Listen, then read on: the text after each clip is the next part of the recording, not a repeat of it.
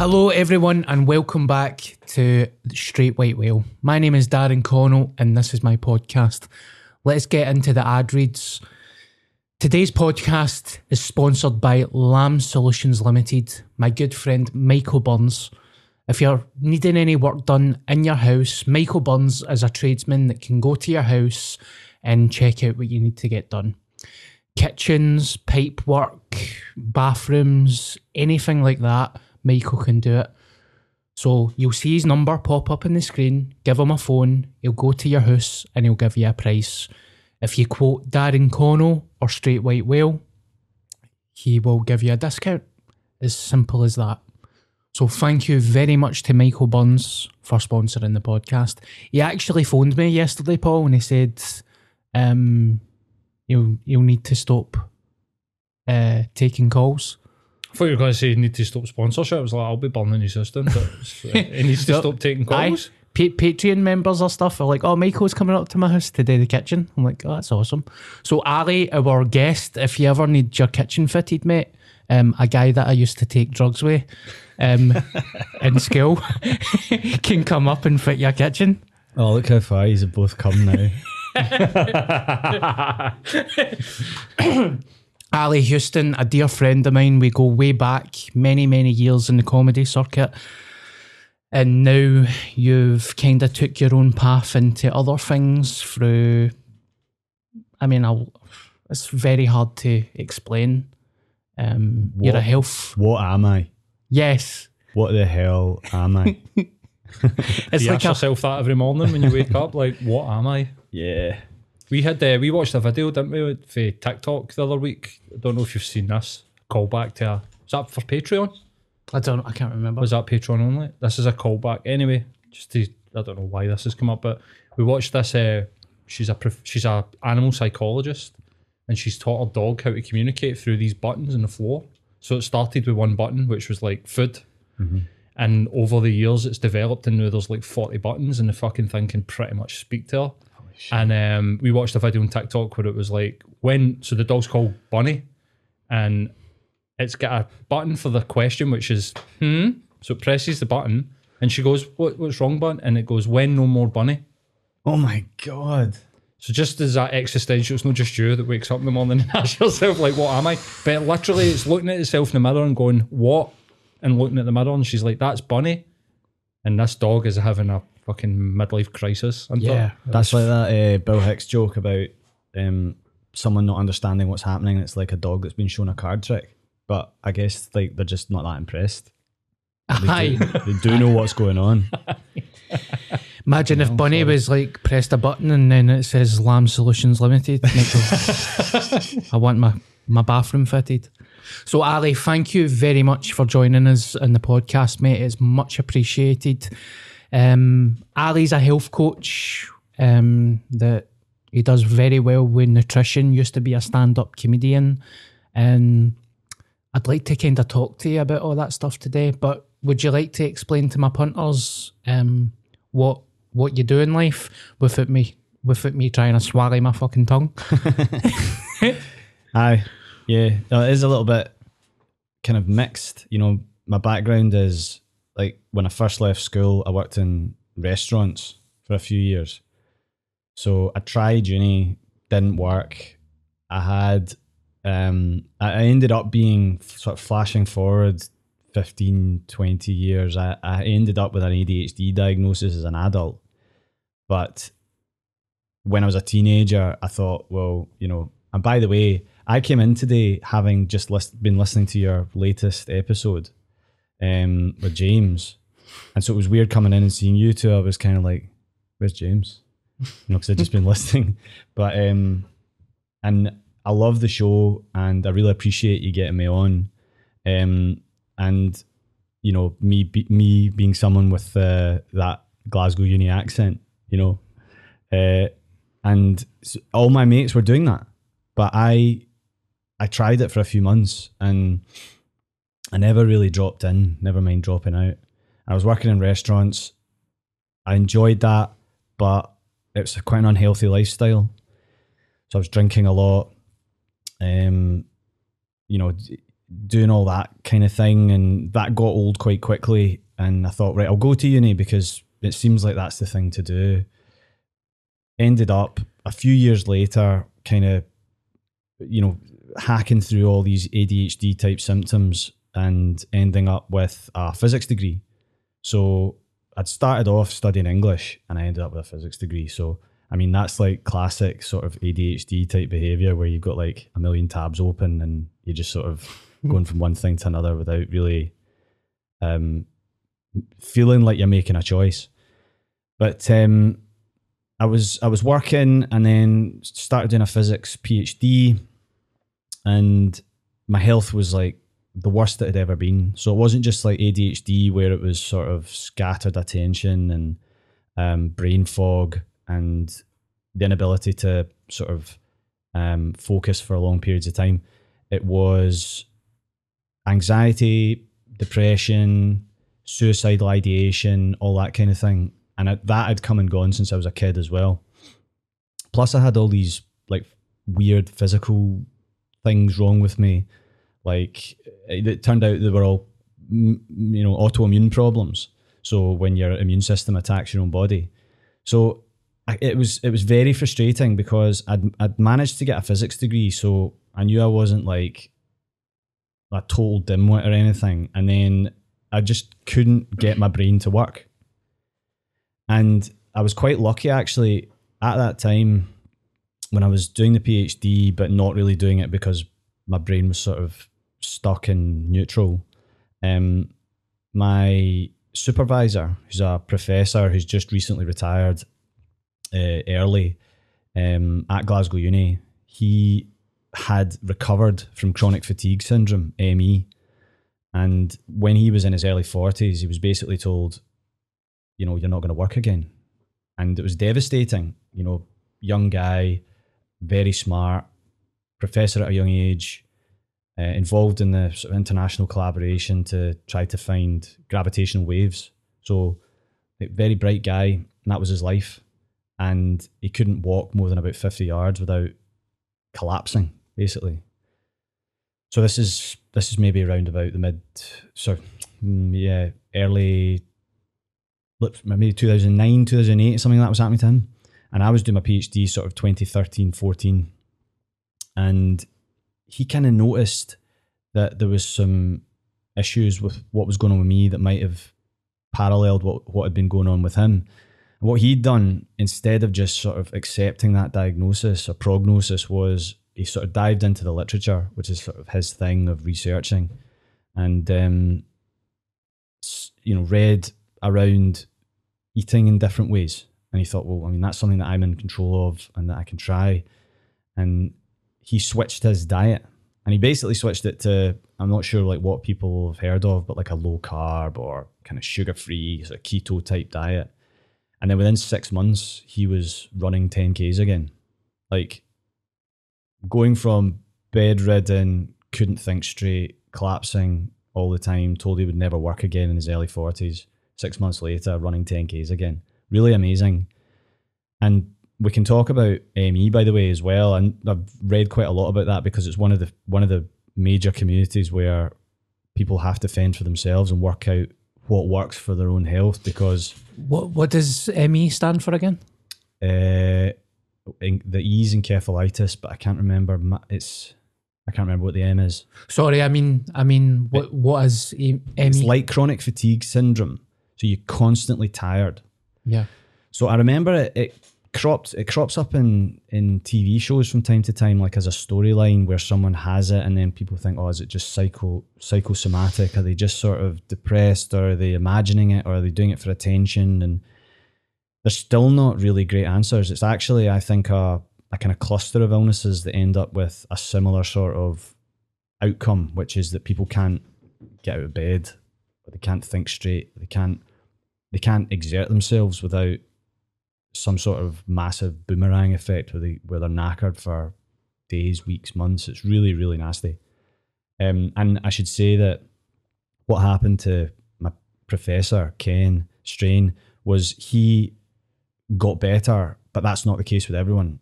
And that's the nature of chronic fatigue syndrome, is that you're not necessarily going to get better by doing something that got someone else better. It's like a cluster of different causes probably, and probably different solutions. But he said to me, look, I'm not telling you what to do. This isn't medical advice, but go away and read these things. So he told me blogs. He showed me where to look on PubMed, which is like the searchable medical scientific publication. It's kind of search engine online. It's like Google for papers about health. So I went away and ended up reading, hundreds or thousands of hours about that. And there's a lot of the stuff came up was kind of weird and counterintuitive, like, maybe we shouldn't be eating as much things like wheat or starch or vegetable oils or these types of things. And I came away as convinced as he was. And so I thought, well, I'll give this a try. And I'd had, real trouble kind of controlling my weight after kind of my mid to late 20s. So I was doing it for that as well. And I thought, well, it's worth a try. It was kind of like him. I'd exhausted all the possibilities with doctors. They'd diagnosed me with ADHD. They'd given me Ritalin, and I'd taken that for a while, but the effects had started to wear off. I needed to take more, but that didn't really help very much. There was negative side effects like anxiety, and I still had the underlying anxiety and depression. And I was overweight. So I thought, right, I'll try this. I'll go keto and see what happens. And even though I'd read the science and knew there was lots of cardiologists and stuff out there saying, it's fine, it's quite healthy. I was like, oh, when's my heart going to explode? I'm eating all this fat and all that. But see, within about a month, my mental problems had gone away almost totally. So I had this sort of calm descend on me where I'd been anxious before, and I was able to think very clearly again. And it was like an amazing gift. I got all that back. And so it was really profound, and I'd burned through a couple of years of my PhD funding at that point. And the way it works is like you can keep going writing it forever, but you won't get funding for it after a certain point. And I needed money, so I thought, well, why don't I combine what I'd learned with my sort of transformation and do something with that to help people like I'd been helped. And so that's what I did.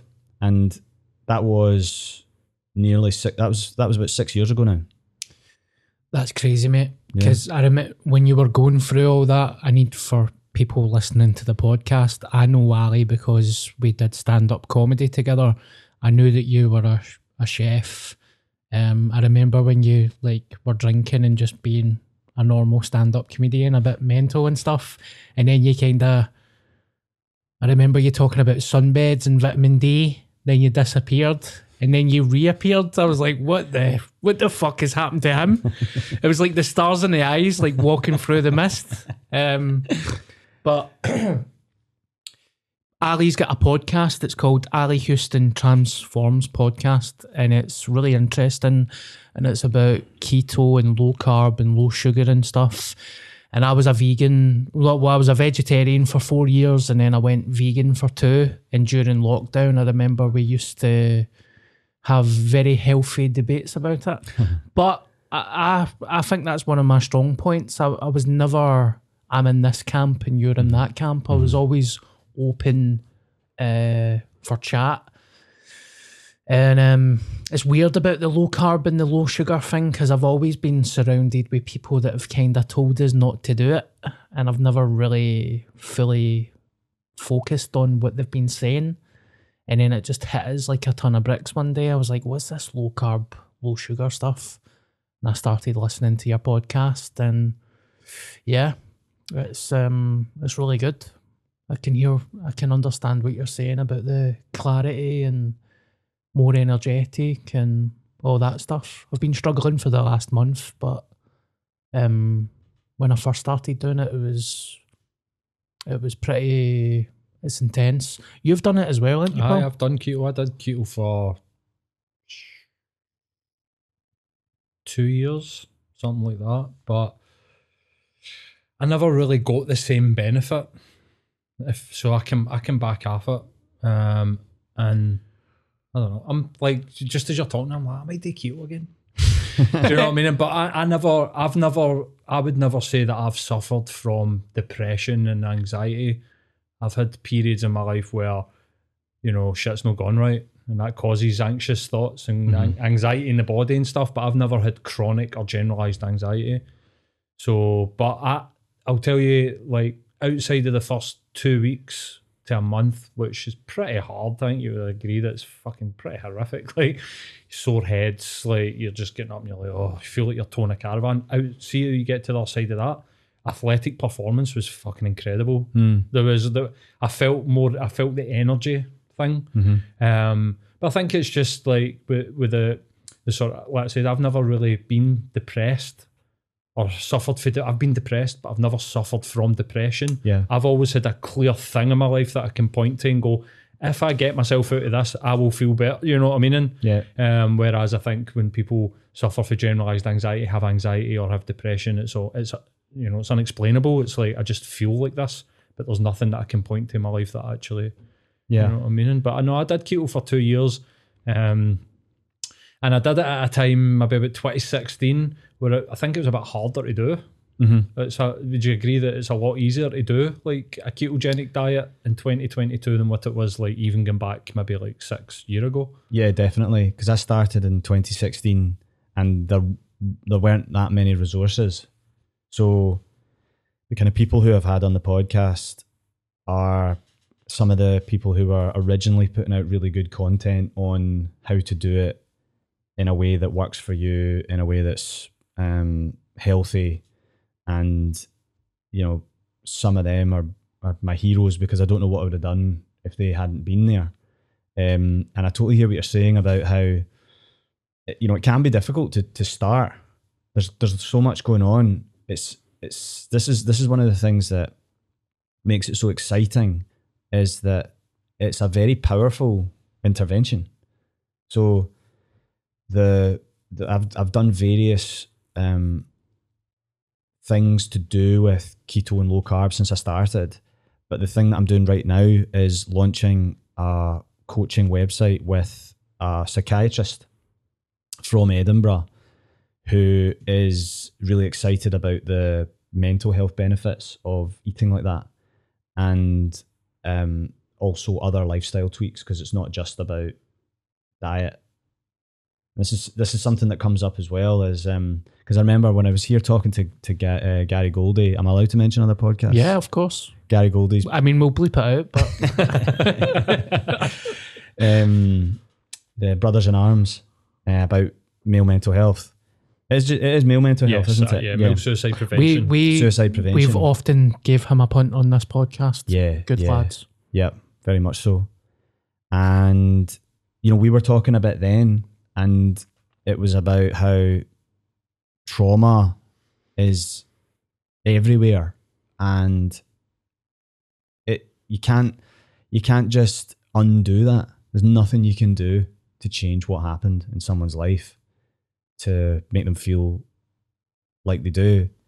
But why wouldn't you improve the building blocks of your brain so that it's able to deal with it as well as it can?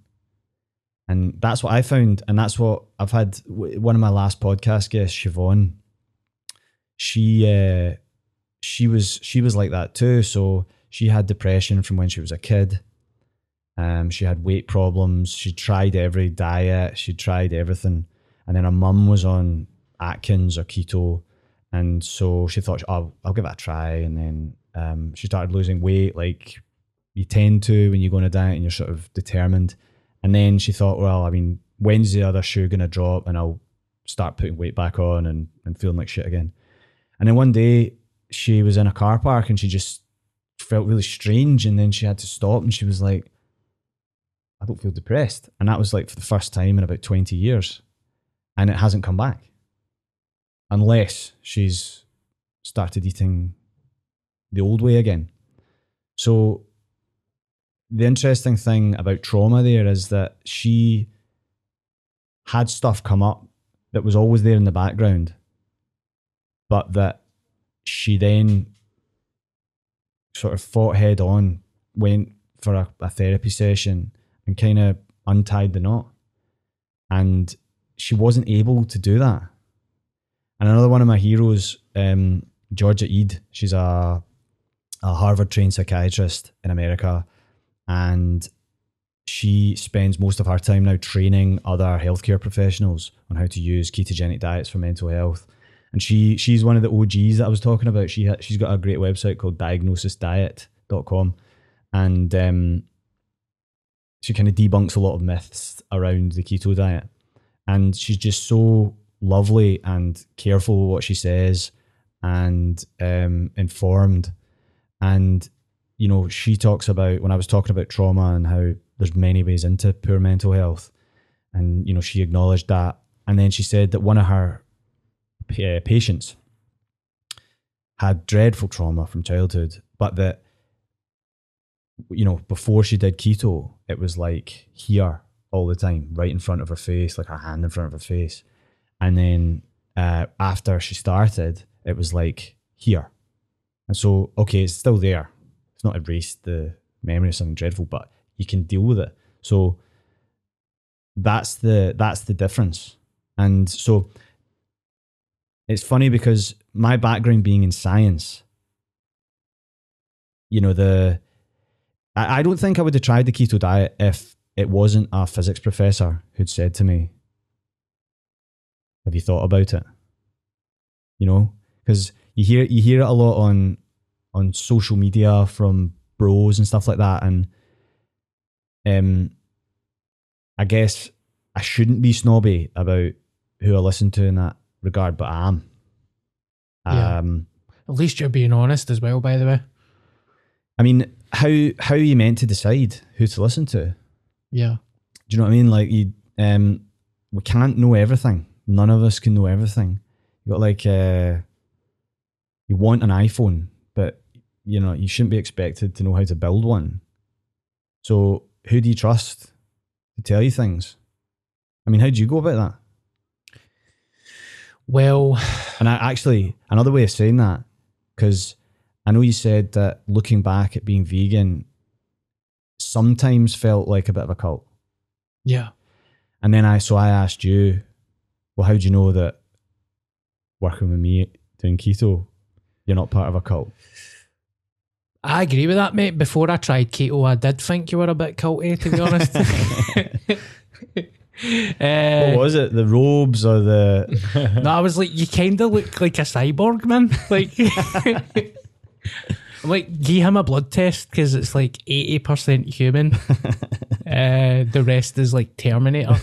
I think both sides can be as bad as each other, but from my living experience in the vegan community, I've seen it for what it was. There is some amazing vegan people there that are doing it for the right reasons. I've met some amazing people that are still my friends, like health experts and stuff. And from my own experience, I believe that a vegan diet can be healthy for you, but it is unbelievably hard. You need supplements, and it's like what you says, it doesn't work for everybody. For a year of my life, I was incredibly healthy, felt fantastic. Second year of COVID, I started eating fake meat, all that stuff, chips, crisps, stress eating, chocolate, and I seen my body fail in front of me. Like I've spoke about this on the podcast. I had these 2 cuts like in my neck that just were not healing. I often donated blood. I remember going to donate blood once and they never took blood.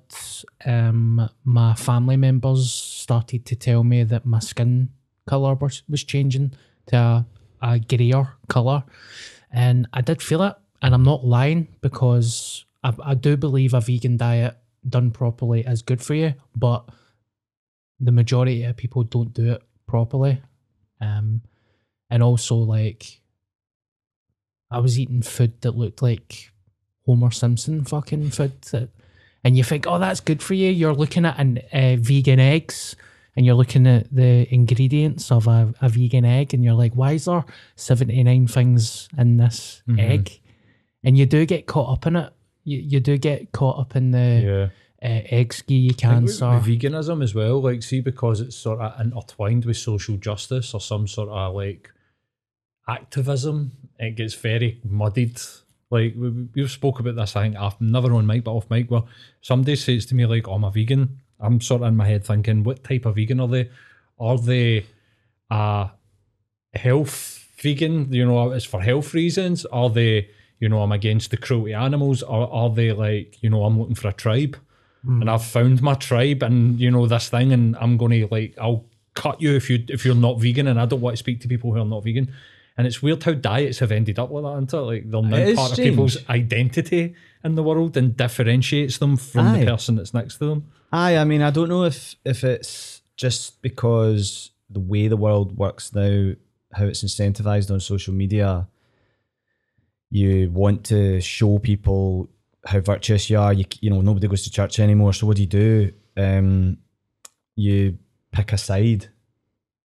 But why diet? It is a bit strange, isn't it? Like, when we were, you know, I always think, like, if you think about it in terms of evolution, you sometimes come up with a reasonable answer. But I suppose if something was poisonous, you wouldn't want to eat it. But or, you know, if you've only got limited food in a tribe, maybe you would have to all agree on how to eat or something like that. But yeah, it is a wee bit strange, isn't it? Yeah, maybe culture more than tribe. Maybe not go as far back as the tribe, but definitely culturally we've got our own foods. You know, like Italian pasta, and America's just ripped everything off. But I always think British, it's like fish and chips. It's like actually French fries and deep fried fish comes from Asia. So, like, that's not ours either. But we have, like, this weird thing with food, I think, that's come over the last sort of couple of 100 years. And then, you know, things like the burrito and the pasta was made for working class people, and so it comes into sort of classism. But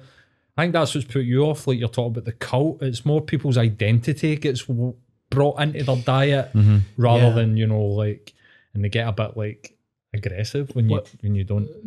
The first time I experienced something with veganism that I didn't enjoy was I bumped into some activists in the middle of the street, and there was about 5 of them, and it was maybe 6 months into being a vegan, and I was like, this is incredible. My physical health feels so good, and my mental health feels so good. And she kind of shushed me. We don't really care about your mental health, it's all about animals. And I was like, I completely understand that and I support that, but my mental health is also fantastic. And she was like, yeah, we don't care. And I was standing in the middle of the street like, what an arsehole. But it started with Peru with me when I went over to do ayahuasca. There was 13 people there, and about 9 of them were plant-based. I'm standing there, 20 stone, junk food diet, desperate, suicidal, on the verge of a relapse. And I'm thinking, what the fuck is plant-based?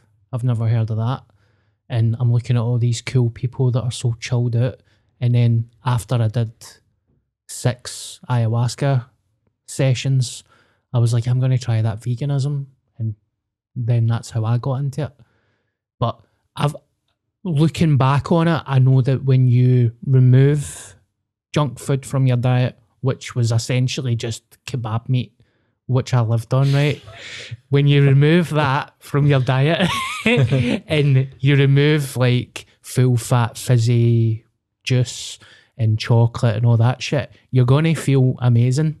I know that now, looking back. And then when I was eating salads, I was having, like, 20 different things in a salad. So essentially I was just living poisoned for a very long time, removed all that shit, put in veg and fruit and vitamins. I took away the bad stuff. Yeah.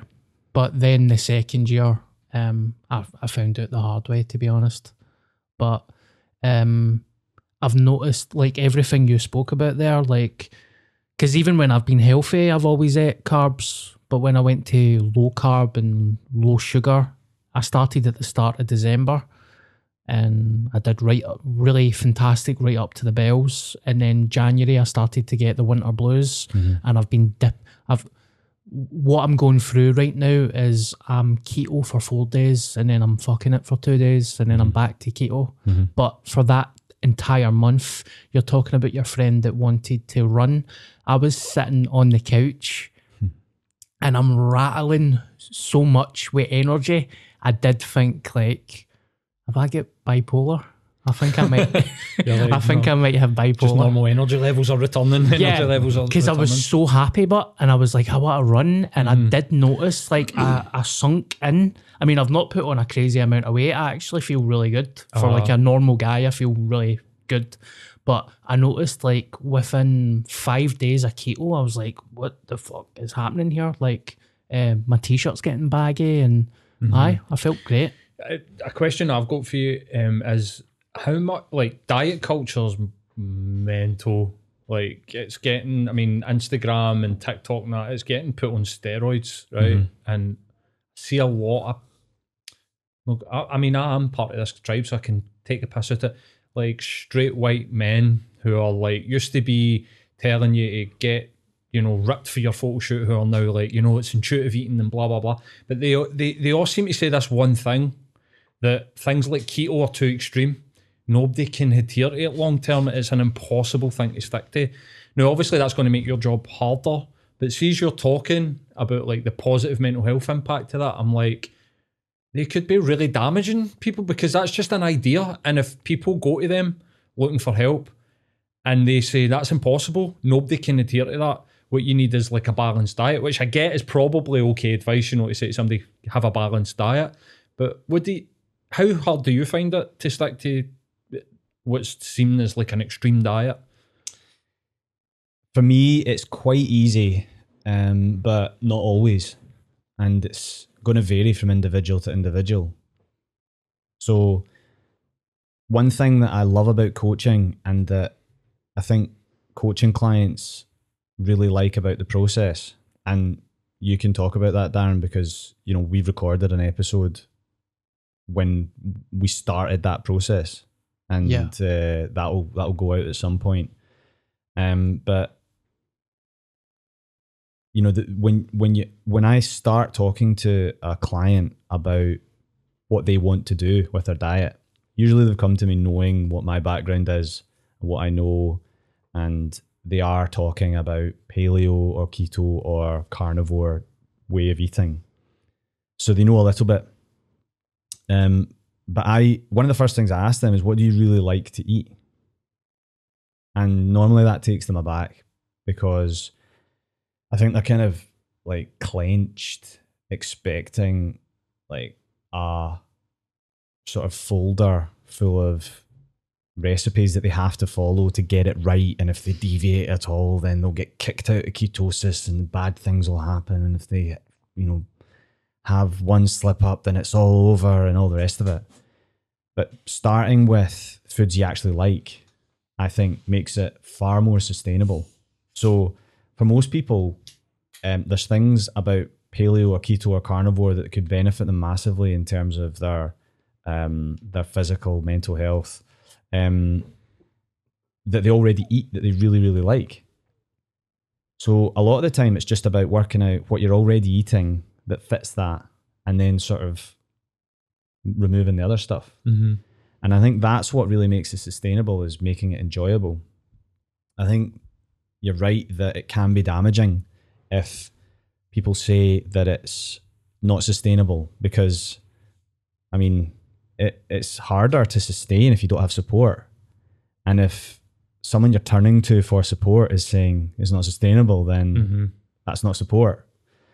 So I can understand why some coaches or bros or doctors or whoever kind of think that it is unsustainable because people find it too hard. It's because they maybe don't know enough about it to recommend things that could help. they also maybe haven't been close enough to the kind of positive changes that I went through and that some of my clients have gone through and that lots of other people online have gone through, to know how powerful it can be. So they just don't think it's worth it to suggest to someone that they maybe have to make it a little bit awkward when they go around to someone's house for dinner. Yeah. You know, because that's about what it amounts to in the end, which isn't nothing. That is awkward. But I find it easy. One of the main reasons is that if I don't eat like this, then I notice really negative things happening straight away, which isn't true for everyone. If someone's just doing it to control their weight or their diabetes, then and they're at an early stage in that, then they can drift back into years of having an extra 1, 2, 3 stone on, and they just decide that eating chocolate, ice cream, whatever it is, all the rest of it is worth the trade-off. Yeah. Pain. Yeah. This is how I like, just to explain to people, obviously, like, people listen to the podcast and don't know who you are, or, you know, like, social proof and stuff like that. Yeah. I had a Domino's pizza one time and I woke up and I felt I had a hangover. I literally felt, and it was like worse than a hangover because my joints and everything were like on fire. And I was like, that was that pizza. I just knew that was that pizza that I ate last night that's done this to me. And the amount of sugar that's in the sauces and that. Obviously, if you go and get like a Roman style, like, it's probably not a like sourdough or whatever. It's probably not going to, it was a Domino's, it's junk. But it literally made me feel like I had like 10 pints the night before. That's how bad it was. Yeah. So I get that. Like, I totally get that. And inflammation's like horrific. You know what I mean? And like, I think my partner's granny, she had like arthritis for years, and we put her on not even keto, like a reduced carb diet, like no bread or something like that. And she was like 2 weeks later, like pure, I've not felt like this in like 20 years. That's brilliant. Which is unbelievable, really. And I've told that to people and they're like, really? And I'm like, I'm fucking telling you. Well, you know, I co-wrote a cookbook with a friend of mine, very talented chef, John Meekin, and the doctor who did the foreword for it is based in Southport, which is just north of Liverpool. And he's been doing the low carb with his patients for like 10 years. So it was one of his patients came in. The doctor, David Unwin, had really got sick of doing medicine, and he was thinking about retiring early. He had he always had a packet of biscuits in his desk, and he would describe patients depending on whether they were like a 1, 2, or 3 biscuit patient, about how sort of sad they made him, basically. I mean, he wasn't having a good time as a doctor. And then one day this woman comes in, she'd been diagnosed with type 2 diabetes, and she'd lost loads of weight. Her blood tests had come back, and she was essentially like on the road to remission from type 2 diabetes, which is considered to be a kind of chronic condition that gets worse. And he got curious and he just said, well, what did you do? And she said, well, I was on diabetes.co.uk, the forum on that, and people were talking about low carb. So I cut out starch and sugar, and here I am. So he started doing it himself. He lost a wee bit of weight. He started offering it to patients. And 10 years later, he saves his practice £60,000 a year on diabetes drugs alone, compared to the nearby GP practices. And if you extrapolated that out to the whole of the NHS, then you're talking hundreds of millions just in diabetes drugs alone. But that's not the most important thing. He's deprescribing antidepressants and anti-anxieties because people just feel calmer and happier and more centered. And they're happier. That's the main thing. They're not worried about their health in the same way either. They're not having to get diabetic foot amputations and all that. You know what I mean? It's really amazing. So his work's starting to get really noticed. Like, it's in the Daily Mail, the Telegraph ran it. I'm sure there's some papers that aren't Tory that have talked about it, but he's very, very impressive guy, and it's all, he had to get a statistician professor involved because he had the exact same experience that you did when he was telling his doctor colleagues what was happening at his surgery. They were sort of nodding, and he knew they didn't believe him, or they thought he was making it up or exaggerating or something. So he got this stats guy involved so that you could like check the working, if you like. But yeah, I stay on it quite easily because if I don't, I get really anxious again. My mood tanks. I put on weight like that. And people say, oh, but you're dead thin. You don't need to be on a diet. Not realizing that, like, I used to carry, when I was at my heaviest, I was probably 14 and a half stone. And when I lost the weight initially, I went down to about 11. So I was carrying like 3.5 stone of extra that I didn't want. And I've been able to keep it off quite easily. So yeah, and I've developed this chocolate that I sell now, which is kind of like, I kind of think of it as like methadone for sugar addicts. You know, like a bridge away from the worst. Yeah. You know, I think you and I are similar in that respect. We find it quite hard to stay away from sugar. And once we start, then it's like the floodgates open sometimes. Yeah. And it taps into something. I can have a bottle quite of Lucozade difficult. when I'm feeling tired. I'll have one bottle of Lucozade, and then the next thing I know, that's me had a bottle of Lucozade for 19 days in a row. Well, I'm the exact same. I'm the exact same. I'm a total sugar addict. I can, like, I just eat it all the time, or else I don't have it. You know, like I do that sort of flip flop thing. I'm currently in a phase right now where I've been eating a lot of shite. That's because I started a business. So like the last 2 years, like my fitness and nutrition has just went out the window as I've like decided to stop distracting myself for the other things in life with that, and decided I need to like build a life. Because before this, it was just not like a corporate job and just droning along through fucking the days. Well, I want to get back to it, and I really do. And this is like inspiring me. I don't know if this is like the universe scheme me something or whatever, like that you've come in today, because I didn't know that Darren was going to bring you in. But I'm the exact same. But see, when I think about it, I used to pacify myself as a kid with it. See, whenever like I get into trouble or whatever, if I had money, I'd go to the shop and I'd get sweeties. And I was a fat Wayne as well, but I remember like, you know, like period of like fighting and so I've got a lot of, spoke about this a lot in the podcast, I've got a lot of shame about how violent I was as a kid, because basically my dad was like, you need to be violent, you're a man, we're violent, you know, sort Yeah, people I've heard some of the stories, but I've heard some of the stories about the environment you were in as well. Yeah, like I grew up in the housing scheme and I had to fight a lot. Yeah. So, but I can remember times where I would like eat Astro Belts after fighting. Like right after a fight, would go, you know, and just eat.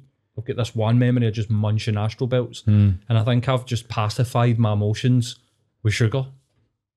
So I have an emotional connection to chocolate 100%, and I know that. So and that would have come way before drink or way anything before else. anything, like feel like the second I can remember. And I remember one time I got into trouble and I went to the shop and I shoved a full dairy milk in my mouth and just went and my sister was like, I'm like, what the fuck are you doing? Do you know what I mean? And I think back to it and I think like I've totally been trying to like get rid of these difficult emotions by eating chocolate and by eating crisps and drinking Coca-Cola. Yeah. Like totally. So I think that's my connection to it. So when I eat, I feel happy. Like see like the 10-15 minutes after I have a Big Mac, I'm in total state of euphoria. Like I'm not even kidding. When I sit and I'm like, I feel so happy. And then about 15-20 minutes later, I'm like, oh my God, here it comes. Here And comes like the pain. A cloud comes over you and you just feel your stomach starts to hurt and you're like, oh, I wish I hadn't ate that. But I don't know if that's the same for you, but I've figured that out for myself, that I'm 100% an emotional eater. And it stems from the fact that when I was a kid, I didn't get the emotional support from my parents that I needed. I got it for the corner shop, 100%. That Mate, was like, that's why I'm laughing. I'm laughing because I understand. I get it. I get what Yeah. you're saying. And I think that's where, see what I was talking about, and I think we were like alluding to like skepticism. So what goes on in the person's mind when they hear, if you ate a healthier diet, maybe you wouldn't have these problems. I think is an emotional pushback of like, I can't do that though. Do you know what I mean? And it's almost like absolutely. a fight of like, no, fuck that. That can't be real because I don't want to do that because I get so much in my good feelings for, you know, what I eat for my dinner. Yeah, I mean, I know from what you've told me, Darren, that's a similar experience. And my mum's told me that when she was wee, her mum would come visit her and pass some like Highland toffee through the gates. So it felt like an expression of love. And it became a way to instantly tap into that in difficult times. She's a counsellor.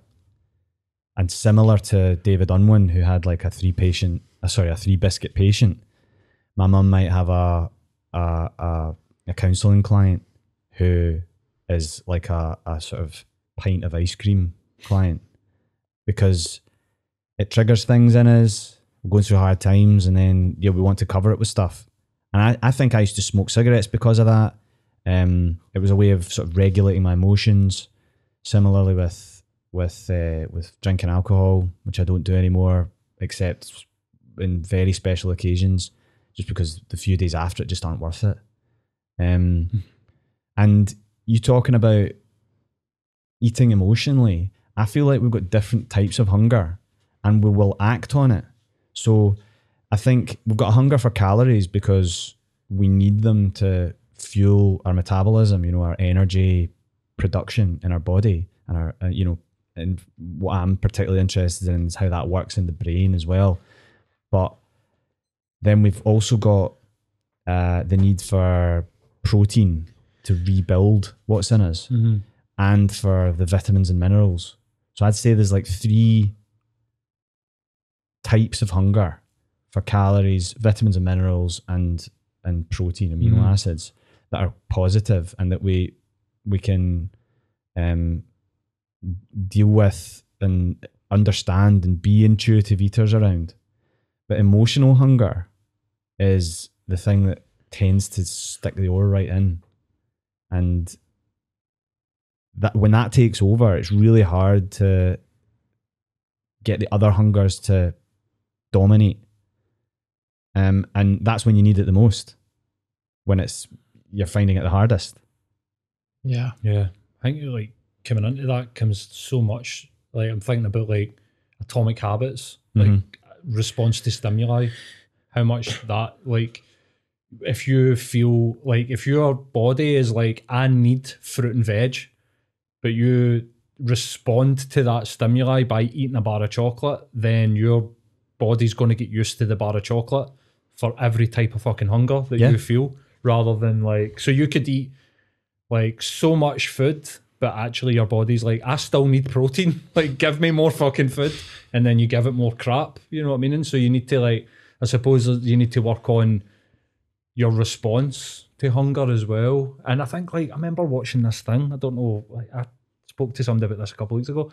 It was like £300 dad or something. Like, they took the side of the house off to get this guy out of the house to hospital, and he pressed a panic button in the middle of the night and was like, I don't know what this feeling is in my body, I'm panicking.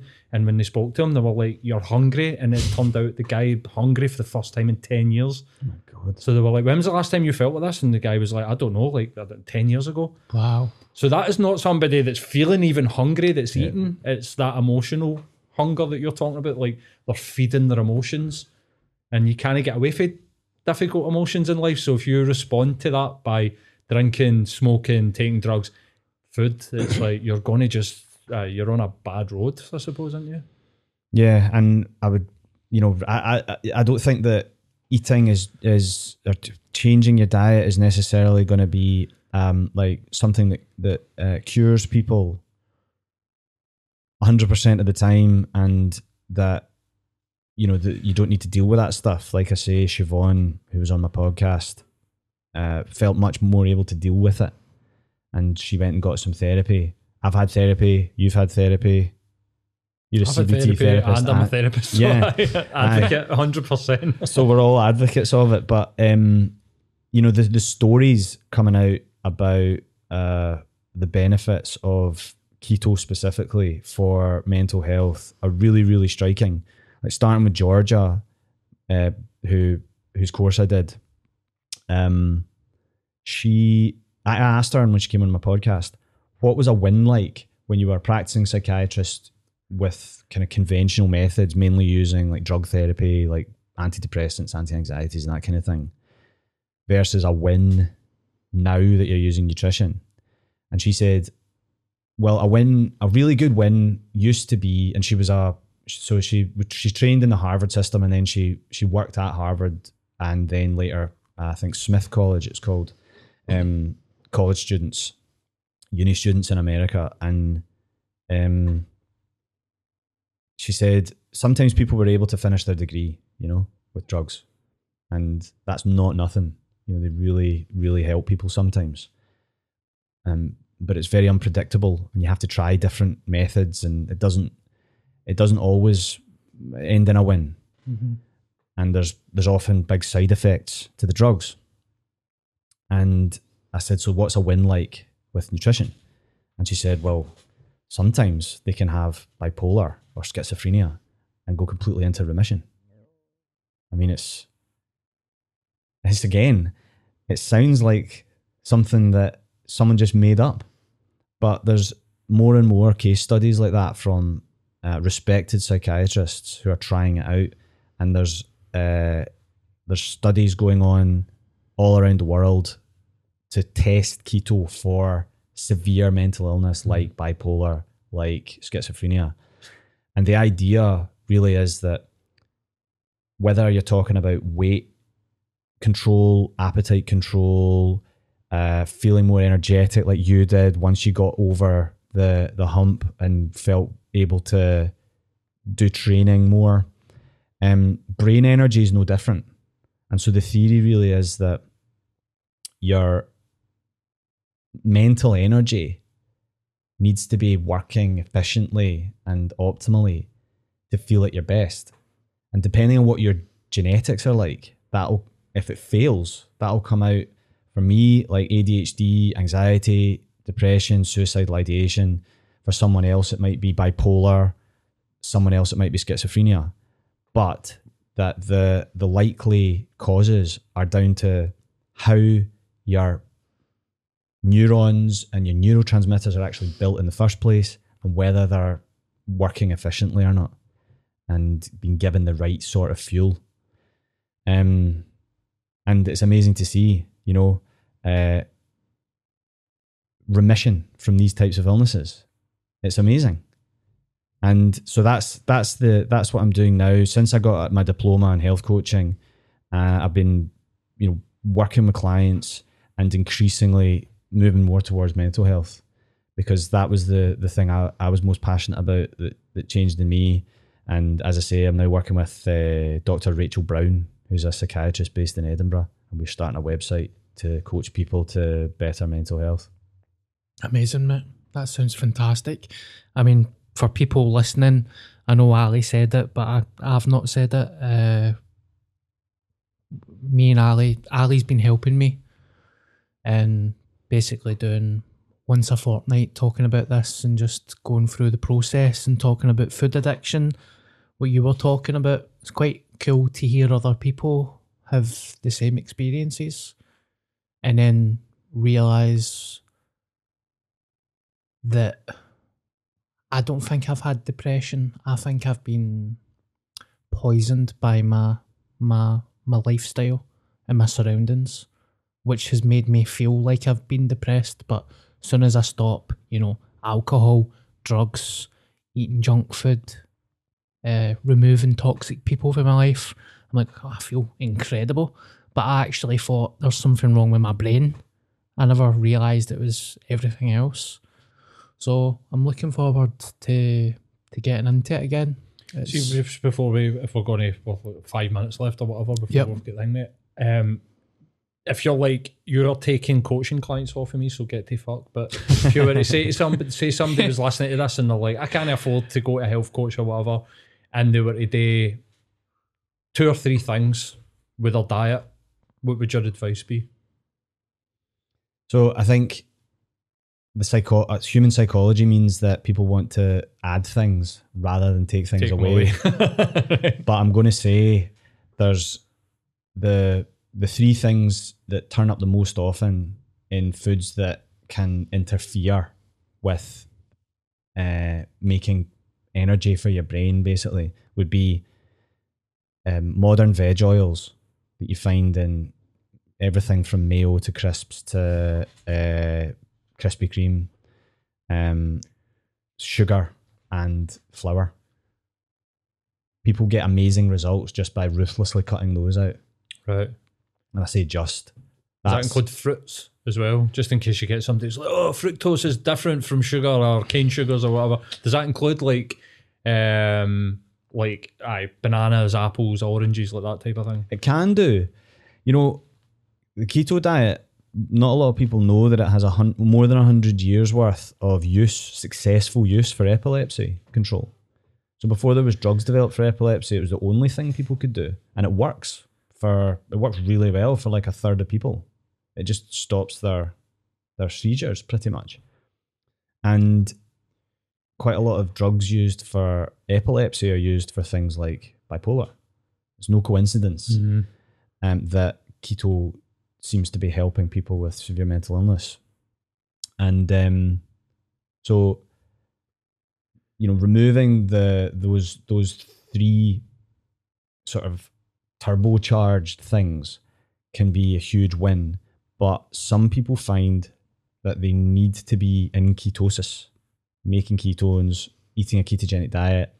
And if you're coming from a position of not great health, then eating fruit will get in the way of that, most likely. And it's not to say that fruit is unhealthy, because I don't think carbs are the issue or anything in the cause of all this. You know, you go back to the work of people like Weston Price, who traveled the world 100 years ago looking at so-called primitive societies. And you can't find schizophrenia or cancer or other metabolic diseases or obesity. And it's not because they didn't have loads of food. They did have loads of food, most of them. So it's not carbs that cause it in the first place. That's a more complicated question. But some people need to remove them in order to fix it once they're broken. Right. And so this is why I always ask, what do you like to eat? And how would you like to go about it? Because it needs to come from the person. And I think that's what makes it sustainable. But only they can know. I can't actually say, like Georgia Eid says, you know, when she was prescribing a psychiatric medication, she had to tell her patients, I don't know how this is going to affect you, whether it's going to work or not. And it's the same with one food versus another food. I can't say whether you need to not eat half a banana. And it'll change as well. So as you heal, your metabolism will get better and better, and you'll go from not being able to eat these things because they make you feel bad to perhaps further down the line being able to. But that's something that people have to try for themselves. And removing stuff's much more powerful. And that's, my guess would be, the reason that one of the main reasons that you felt better when you first went vegan was you removed all the bad stuff. You were eating whole foods. Yeah. And you'd removed the full fat Coke and the kebabs and stuff with all the refined things. Yeah. That's hard though, removing stuff. Oh, it was people want to add goji berries. And it was a come down. yeah. I was going for a physical. It was like coming off heroin. Because even, I know it's funny, right? It is funny. Like, I was going over to Peru, and the day before I went to Peru, I was like gorging on a kebab, and I was drinking Iron Brew, thinking this is one last. I was treating it like a death row meal, one last meal. Totally consumed by addictive eating. I'm fucked with eating. I've openly talked about this. I've started back Overeaters Anonymous. I want to get back into keto and do this properly. So I feel like when I do things like OA, it is helpful for me. So yeah, eating how I feel. I eat for a reward. I feel terrible after I eat bad food. Very hypersensitive to bad food. Even bread. I'm like, why the fuck do I eat this all the time? It makes me feel terrible. But it's fascinating. It is fascinating. I've got one question for you. Yeah. My friend asked me.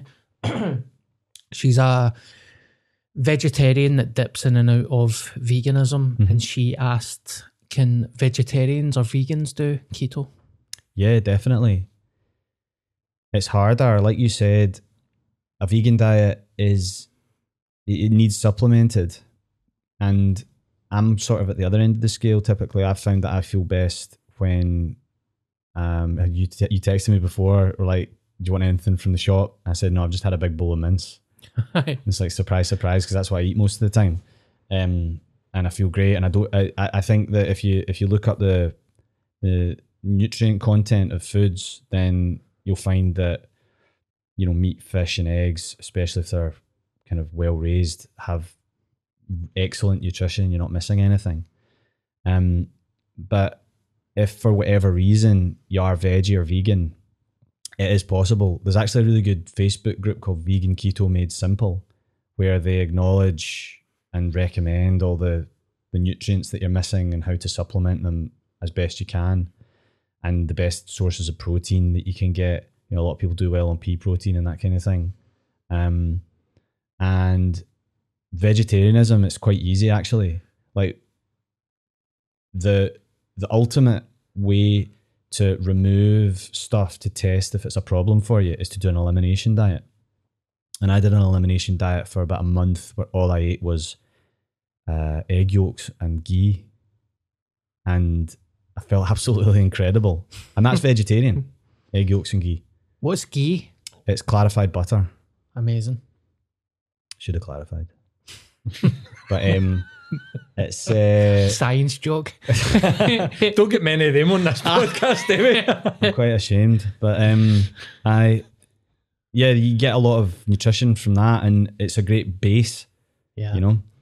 So you get loads of nutrition from the eggs, and I think like if people were going to try it for their mental health and they are on antidepressants or anti-anxieties, then I would definitely talk to your doctor about it, because it's so powerful. It's like a drug. The effect, it's very, very strong. It's actually stronger effect on a lot of people than most drugs. So I wanted to get that in there, because a lot of people are on antidepressants and anti-anxieties and other drugs. Mm-hmm. And I wouldn't want them to think that it's something that I want them to think it's something they can do. But I don't want them to think it's something that won't maybe affect that. So if they're being prescribed a drug, then they should definitely talk to the doctor about it. Fair enough. If you get any other questions, Paul? We've done an hour and 5. I've enjoyed the conversation. I've really enjoyed the conversation as well. I'm not getting preachy on the podcast. The reason why I got you on because we're pals, but the reason why I got you on is because this is something that I'm going to embark on.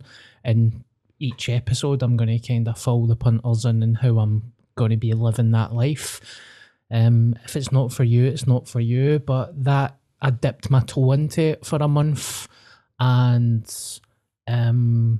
that euphoric, strange high was for someone that could be, I'm hypersensitive to everything, right? And I'm fucking off my nut because I'm a comedian.